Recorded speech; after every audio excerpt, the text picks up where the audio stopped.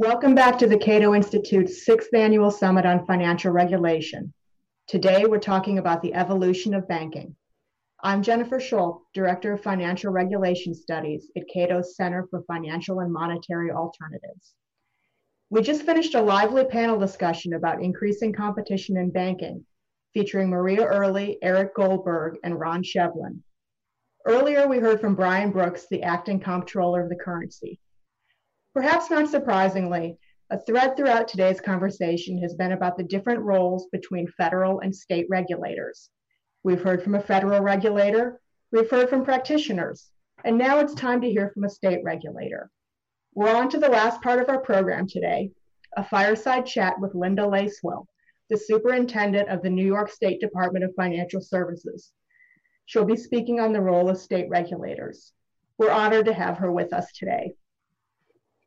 Linda Lacewell has been superintendent of the New York State Department of Financial Services since 2019. New York State Department of Financial Services supervises the activities of nearly 1,500 banking and other financial institutions and more than 1,800 insurance companies. Before leading the department, she served as Chief of Staff and Counselor to New York Governor Andrew Cuomo. Ms. Lacewell spent 9 years as an Assistant U.S. Attorney for the Eastern District of New York, including 2 years on the Enron Task Force, and received the Henry L. Stimson Medal and the Attorney General's Award for Exceptional Service. As I said, we're very honored to have her with us today. She'll be joined by moderator Diego Zuluaga, my colleague and Associate Director of Financial Regulation Studies at Cato's Center for Monetary and Financial Alternatives. Before I turn the mic over to Diego, just a reminder, you can submit questions for Ms. Lacewell today on the event site or on social media using hashtag CatoFinReg. Diego?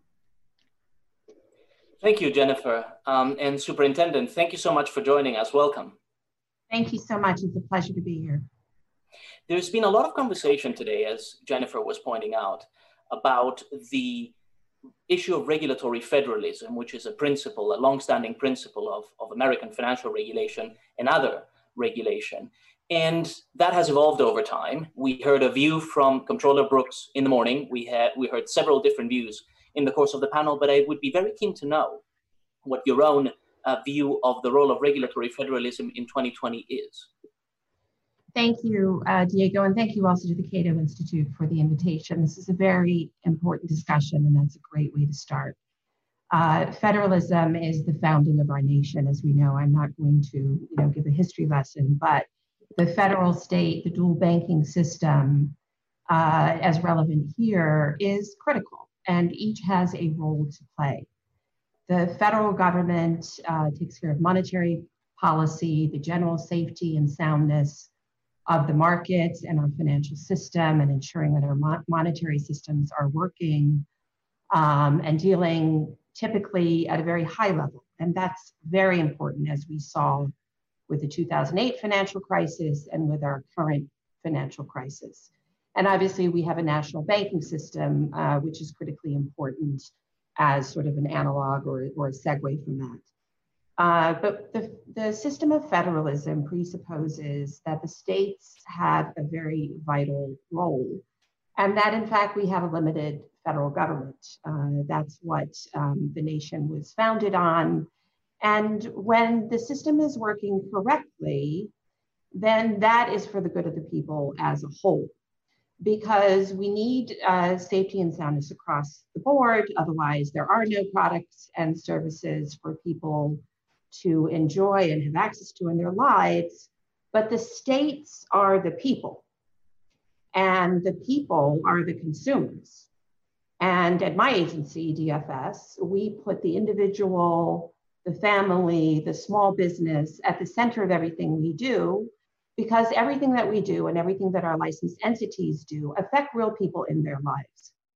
And beyond that, I feel very strongly that government is in trust to the people. We don't sort of automatically have these powers, any of us, whether state or federal. It is a system of public trust. Our powers are delegated to us by the people, whether we are elected or whether we serve in office as an appointment, or even whether you're an employee, even at a high level or at a low level. So the question is, if the people entrusted us with these powers, what do the people want us to do? What do the people need us to do? And I will be coming back to that, I think, in all likelihood throughout our remarks. Yes, that makes a lot of sense. And, lest the audience from previous sessions get the impression that federalism is not something libertarians regard as important, it's crucially important in terms of, as you say, constraining the power of a single government, ensuring there is competition between the states for the benefit of consumers, but also that consumers, the people, can move if they don't like the regime that they live under in particular cases.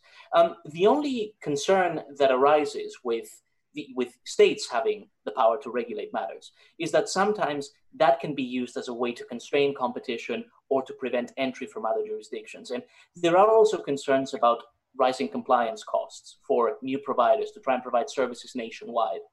Of course, New York is a hub for financial services. It has been basically since the founding of the nation, and it plays a very important role in that. But I'm just curious as to how you would square the concern about preserving federalism and competition between the states, beneficial competition, with the issue of having as much entry as possible and the ability for states to work with each other. How does that happen now?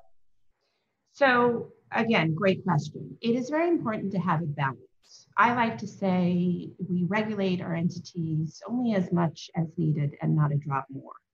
And we do recognize that for any kind of business, including financial institutions, there are compliance costs. We are very active in the National State Banking Organization, the CSBS. I'm now an at-large member of the board. And it is a big focus of CSBS to figure out how states can work together and can we do joint licensing, joint supervision. And there's a lot of energy in that right now. Consumers want these products, but they also want consumer protection.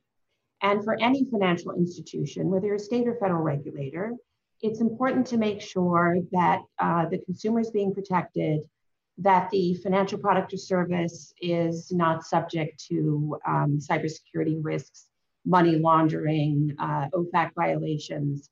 Nobody wants their business used for those purposes.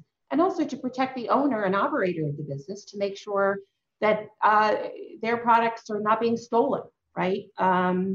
So the really critical thing, and I have learned this very well, is the balance. Look, I started off as a federal prosecutor, then I worked in the state AG's office, then I worked for the governor. And these are all very disparate roles. So I feel very good now in this role that I understand we have to foster industry. It's critically important to foster innovation, especially now to build back better. And it is possible to do these things at the same time as consumer protection and making sure these other risks that I've identified and others are met. So we need to continue to work together, the states with the federal regulators, listening to all the stakeholders, the consumers. It is an unusual thing that for the New York Department of Financial Services, part of our mission, as actually articulated in the statute, if you can believe it, is economic development. And that's really a little bit unusual for a financial regulator. So we have that additional layer as well right now, given that the public health pandemic has unfortunately led to the economic development and jobs crisis that we have, the economic crisis that we have, and these things are connected.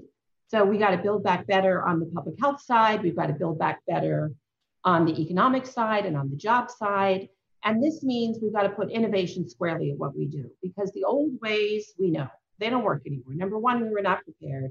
Number two, the federal government was not here for us. We want to talk about federalism. The states have had to do it on their own. See Andrew Cuomo, who really led the nation when the federal government really should have been doing that job.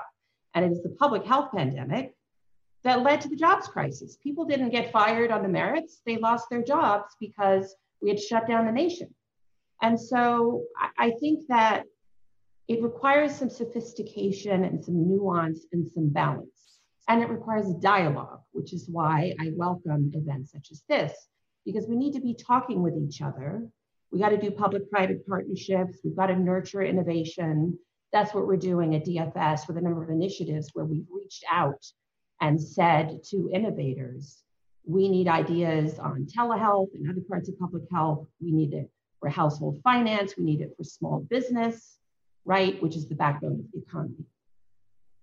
Absolutely. And we'll talk about the financial regulatory implications of the COVID pandemic in a moment. But just to get specific on the question of federalism and the role of state regulators, do you see it as a viable possibility that states could work together to present an alternative to this federal payments charter that Brian Brooks was talking about? I know there's been talk about having uniform laws on payments to try and simplify money transmitter regulations at the state level without resorting to federal preemption. But do you think that is a feasible prospect in coming years? And what's the New York DFS's stance precisely on that? I do think it's feasible because I've spoken with my counterparts from other states, especially in the framework of CSBS. And I know John Ryan and Margaret Liu and others at CSBS are very focused on finding ways for states to work together. And once in a while, the impediment is sort of certain states like New York have a very high standard, and we're proud of that, the degree to which we protect both consumers and business operators. And so, plus our cybersecurity regulations are the standard for the nation, including the FTC and the National Insurance Association. And so I do still think, though, that it is possible to sort of set a level where, all interested states are cooperating as a whole, and then maybe New York separately looks at cybersecurity, or maybe at some point we take care of the cybersecurity piece for other states. There are all kinds of interesting and innovative ideas happening. And by the way, we have to do it because as innovation is really mushrooming, right? I mean, look, up to 40% of personal lending is now done online, whereas, 10, 15 years ago, that was 10%. So the innovators, as opposed to your sort of standard chartered banks, whether they're federal or state, and the pace of change, right, is so dramatic. And also given the need to build back better, we have got to lean in more into making it workable, right? It's, we want responsible innovation, and we both have to do our part. And by the way, that includes regulators. I believe very strongly we have to innovate ourselves internally. We have to move to a system of, perpetual oversight. You don't have to like show up in somebody's offices every X period of time and rifle through file cabinets, right? I mean, we have to innovate as well, and we are putting a lot of energy into that. So I do think it's possible. And by the way, we have to do it because right now there is no federal authority for any kind of chartering of fintech companies, whether they're payment or lending, that are not depositories. And there's a reason for that, which is called the National Bank Act, which at the time, as you know, was controversial itself.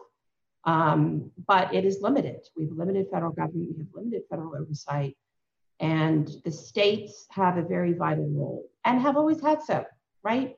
The FDR say the states are the laboratories of democracy. We're also the laboratories of finance and innovation, and that's especially true in New York.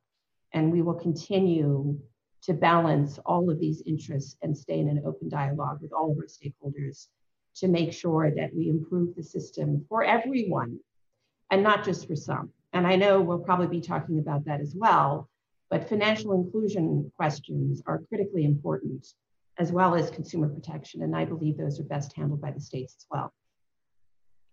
Okay, so let's talk about financial inclusion, because New York, as you were saying, is not only a microcosm of financial innovation in America and indeed a focus point, it's also a microcosm of some of the financial inclusion issues that America faces, because it's a financial services hub, but it also has a significant percentage, I think about the national average, of unbanked population. I think partly that has to do with the fact that minorities who tend to be more likely to be underbanked or unbanked, you have a presence of that, so the demographics play a role. You have a lot of new immigrants who come to become entrepreneurs and various other things. All those things play a role.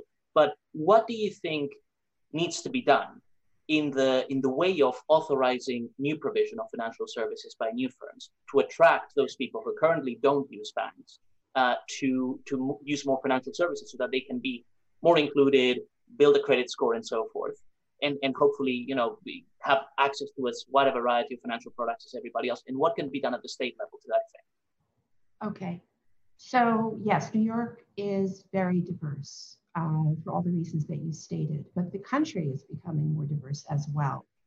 That scares some people. We embrace diversity and innovation, and the studies now show if you want to be creative and innovative, be diverse at your board level, at your staff level, because if everybody around the table looks just like you, you're all just talking to yourselves, and you need different perspectives, whether that's racial or ethnic or country of origin diversity or LGBTQ or parts of the country or paths that people took. You need that diversity across the board.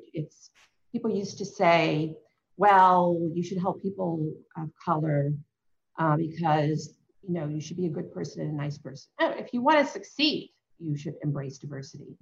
And for this country, we need to embrace diversity. So, at DFS, we are doing so. We're creating a statewide office of financial inclusion and empowerment at DFS. But all you have to really do is look at where we are, right? We talk about the pandemic. We have three crises. We have the public health crisis, we have the economic and jobs crisis, and we have the racial justice crisis. I've already talked about how the first and second crises are related. The cry for racial justice goes back 100 years to the original sin, and it can't be ignored. It can't be ignored. People are protesting about treatment by the police, but it is a much broader issue than that. We have seen that people who are Black start life with a financial disadvantage. Black people are 10 to 13% of the wealth. They're only 2.5%, of the population. They're only 2.5% of the wealth, and that hasn't changed in 60 years. So getting people into the system actually strengthens the system for everyone. Government has a role. The state government has a role. The federal government has a role. We've got to do financial inclusion, financial education. We've got to empower people. And we have to stop allowing the financial predators to ply their wares on people who are desperate for some kind of access to financial products and services. And some of the actions that have been taken at the federal level are truly destructive. We need to be helping people to build wealth and not opening the door wide open for the predators to come in and strip whatever is left. That doesn't help any of us. The stronger that each one of us is, the stronger the whole. Mario Cuomo, the family of New York, Andrew Cuomo, when one is lifted, all are lifted. And the same is true in the reverse. And this is not just talk, it's what all the studies now coming out of academia and foundations and elsewhere are saying. So I feel good about the fact that we put people at the center. We want everyone to be included. Now, what I would say is we need innovators to do the same. We do foster innovation. We're agnostic. We don't pick the winners and losers. But we will focus more energy on those who are going to help real people with real problems rather than creating some other shiny object for wealth management by the upper 1% or less. Innovators, if the pandemic has showed us anything, it's that we are all connected. We are all connected, not just in New York, not just in the country, but globally. So why don't we act like it? And why don't we help everyone? The public health is not controlled. It affects all of us, rich or poor.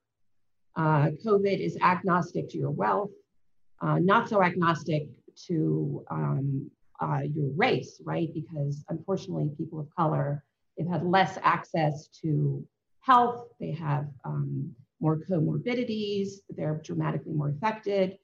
But in any event, innovators, everyone has a chance to serve. I believe in public service. You don't actually have to work for government to serve. What are you doing to help people?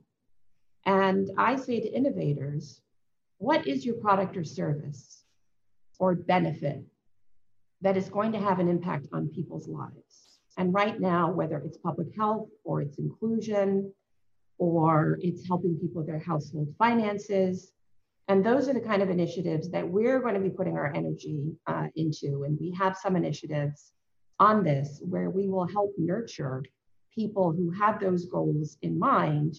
We will give you more of our time and attention because that helps people.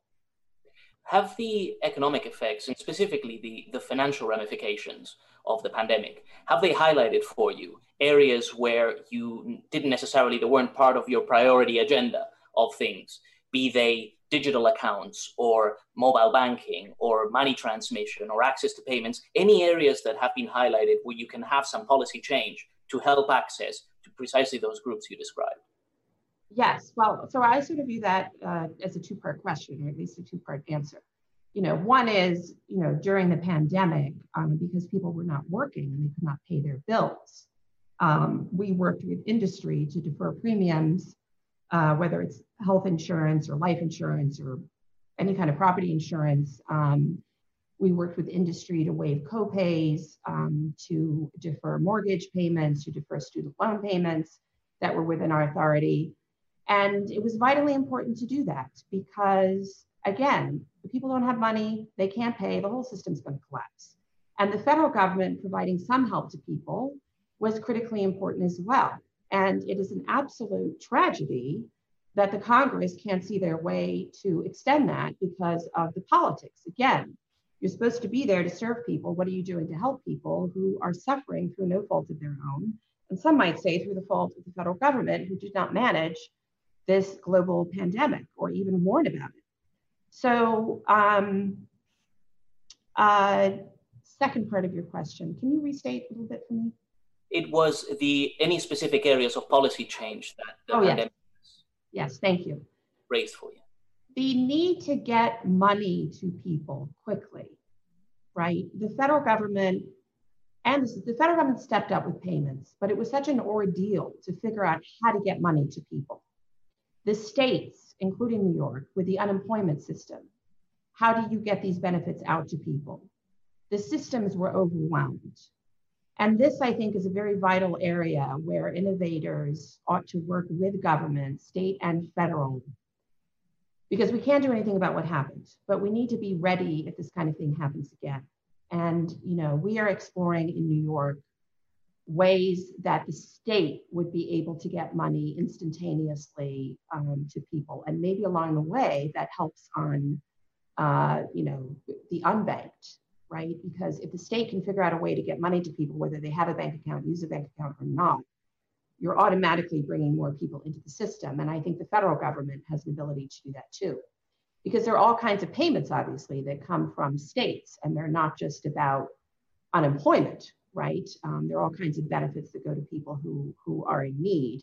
And so we've got to be creative and we've got to be willing to change, and we need help to do it. We're not going to be able to do it on our own. And our doors are open to people with ideas and innovators, and we will collaborate with you.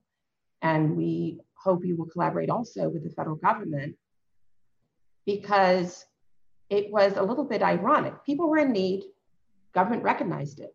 They actually wanted to get money to people. But between here and there was a very long road and complicated. Let's talk about the New York BitLicense. This is an area where you've enacted significant change since you arrived. The idea is to increase take-up, if I understand it correctly, but also to ease entry, and where there are no consumer protection concerns, to make it easier for coins to list, but also for exchanges to do various different things. Let's link the impact of the pandemic to these crypto measures. Do you think crypto has potential to address some of the issues we've identified, and indeed to through changes such as the BitLicense and having some sort of federalization of these kinds of activities, whether it's through state compacts or federal charter, although I know you're not a fan of that, but do you think that can play a role in improving the state of affairs? So look, I think cryptocurrency is very important as an innovation and as a potential alternative to certain aspects of the financial system. The reason I like it is that it's organic and it's been developed, and over time it's become more sophisticated. When you've got the Fidelities of the world coming in and looking for some type of a BitLicense from us, things have really changed. Nobody could say it's on the fringe anymore. And obviously blockchain, fundamentally important to business processes. My own view is we want to generate the conditions for innovation, but I don't have the ideas for innovation, right? I know what our priorities are, but the people who have the ideas and are the entrepreneurs, we want to help, seed that innovation, SEED, so that it develops. And we want to do it in New York, and we want to work collaboratively, and we want to pilot. And when I came in, the BitLicense was coming up on its 5-year anniversary, and I was very aware of the criticism. And so we took a very hard look, and we had some tough conversations and heard a bunch of criticism directly. I personally heard a lot of criticism directly. And we took the ideas and we worked together with industry to figure out what was reasonable to change. And yes, one of the things we wanted to do, we wanted to give more guidance and have more conversation about how to get a license. But I was very conscious of the criticism that you've got to be wealthy and have a whole law firm at your disposal to get the license. And so right in the BitLicense regulation, it talks about I have the authority to grant a conditional license. And so we looked deep into that, and we put out there that we want to hear from folks who are interested in a conditional license, whether they want to partner with an existing licensee, or whether they want to do sort of a little pilot, and we could talk about what the conditions of that would be as they grow. We formed a partnership with our state university system, where we're going to see if we can give a conditional license to the state university so that, and they're all across the state, so that they can work with innovators, entrepreneurs, and see if they can, be a site where further innovation in crypto occurs, and countless ideas. And yes, to your point, since the industry has really grown and matured, we thought, you shouldn't have to come, if you're a licensee, you shouldn't have to come to us every single time you want to do a new coin. There are some things that we know.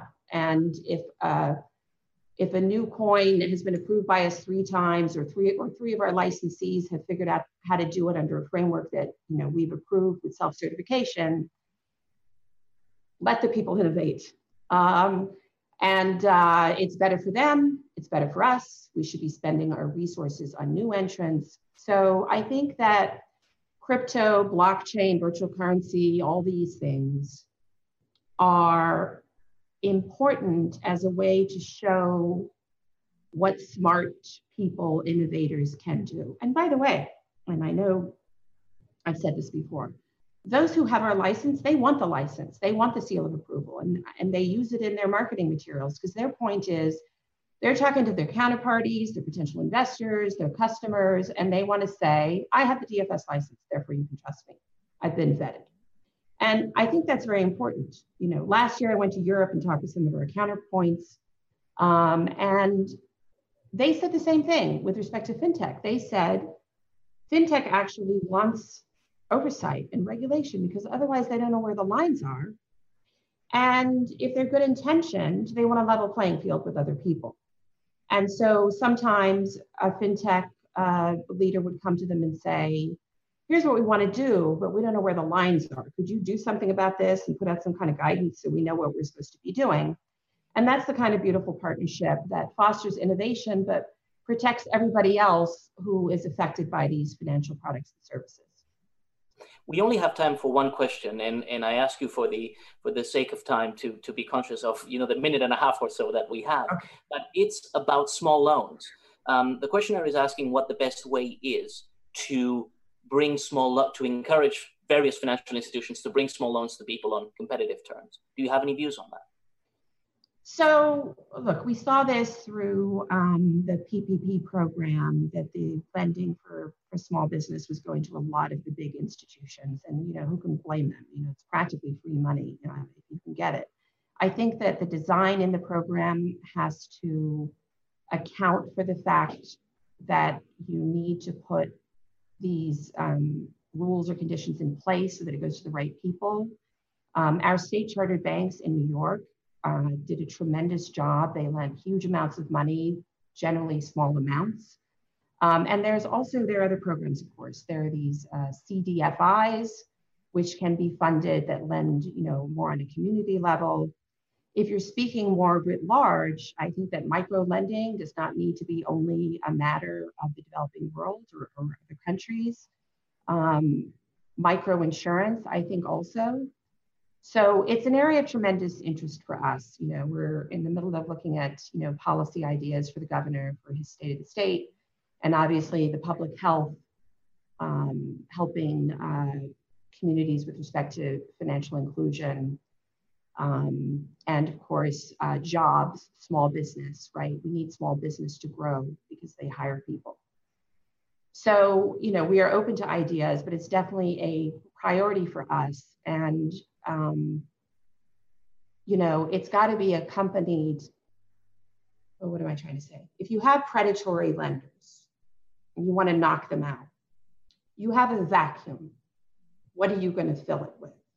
How are people going to get money if we don't want them to use products and services that are exploitive? We have to fill that void. That's how I see your question. We have to fill that void. We have to come up with ways for affordable lending to small businesses, which could be a family, could be a couple, and to individual entrepreneurs. It's going to take a lot of work, and I don't have all the answers. That's why these dialogues are important. I hope that some of you who are listening will reach out with ideas, and I thank you so much for the invitation. Absolutely. Well, that's been the theme of our conference, how to increase competition in banking. And I think that's a key issue for financial inclusion, but also bringing down costs across the board. Superintendent, thank you so much for your time. It's been excellent. What a great way to finish this conference. And I'm now going to hand it back to Jennifer Schultz, my colleague, to close this afternoon's proceedings. Thank you.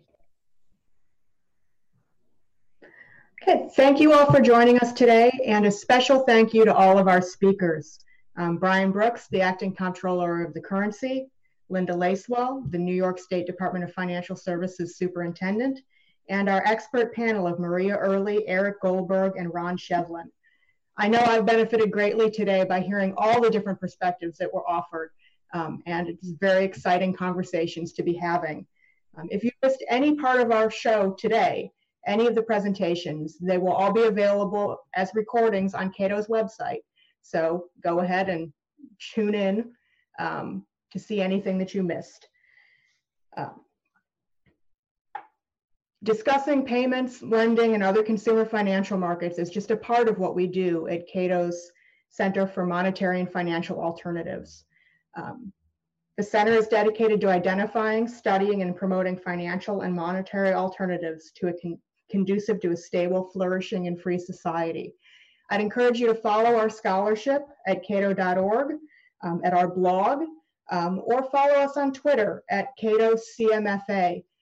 We would love to continue these types of discussions with all of our audience today, and we are so grateful to have shared all of the presentations with you and share the perspectives. So thank you and have a great afternoon.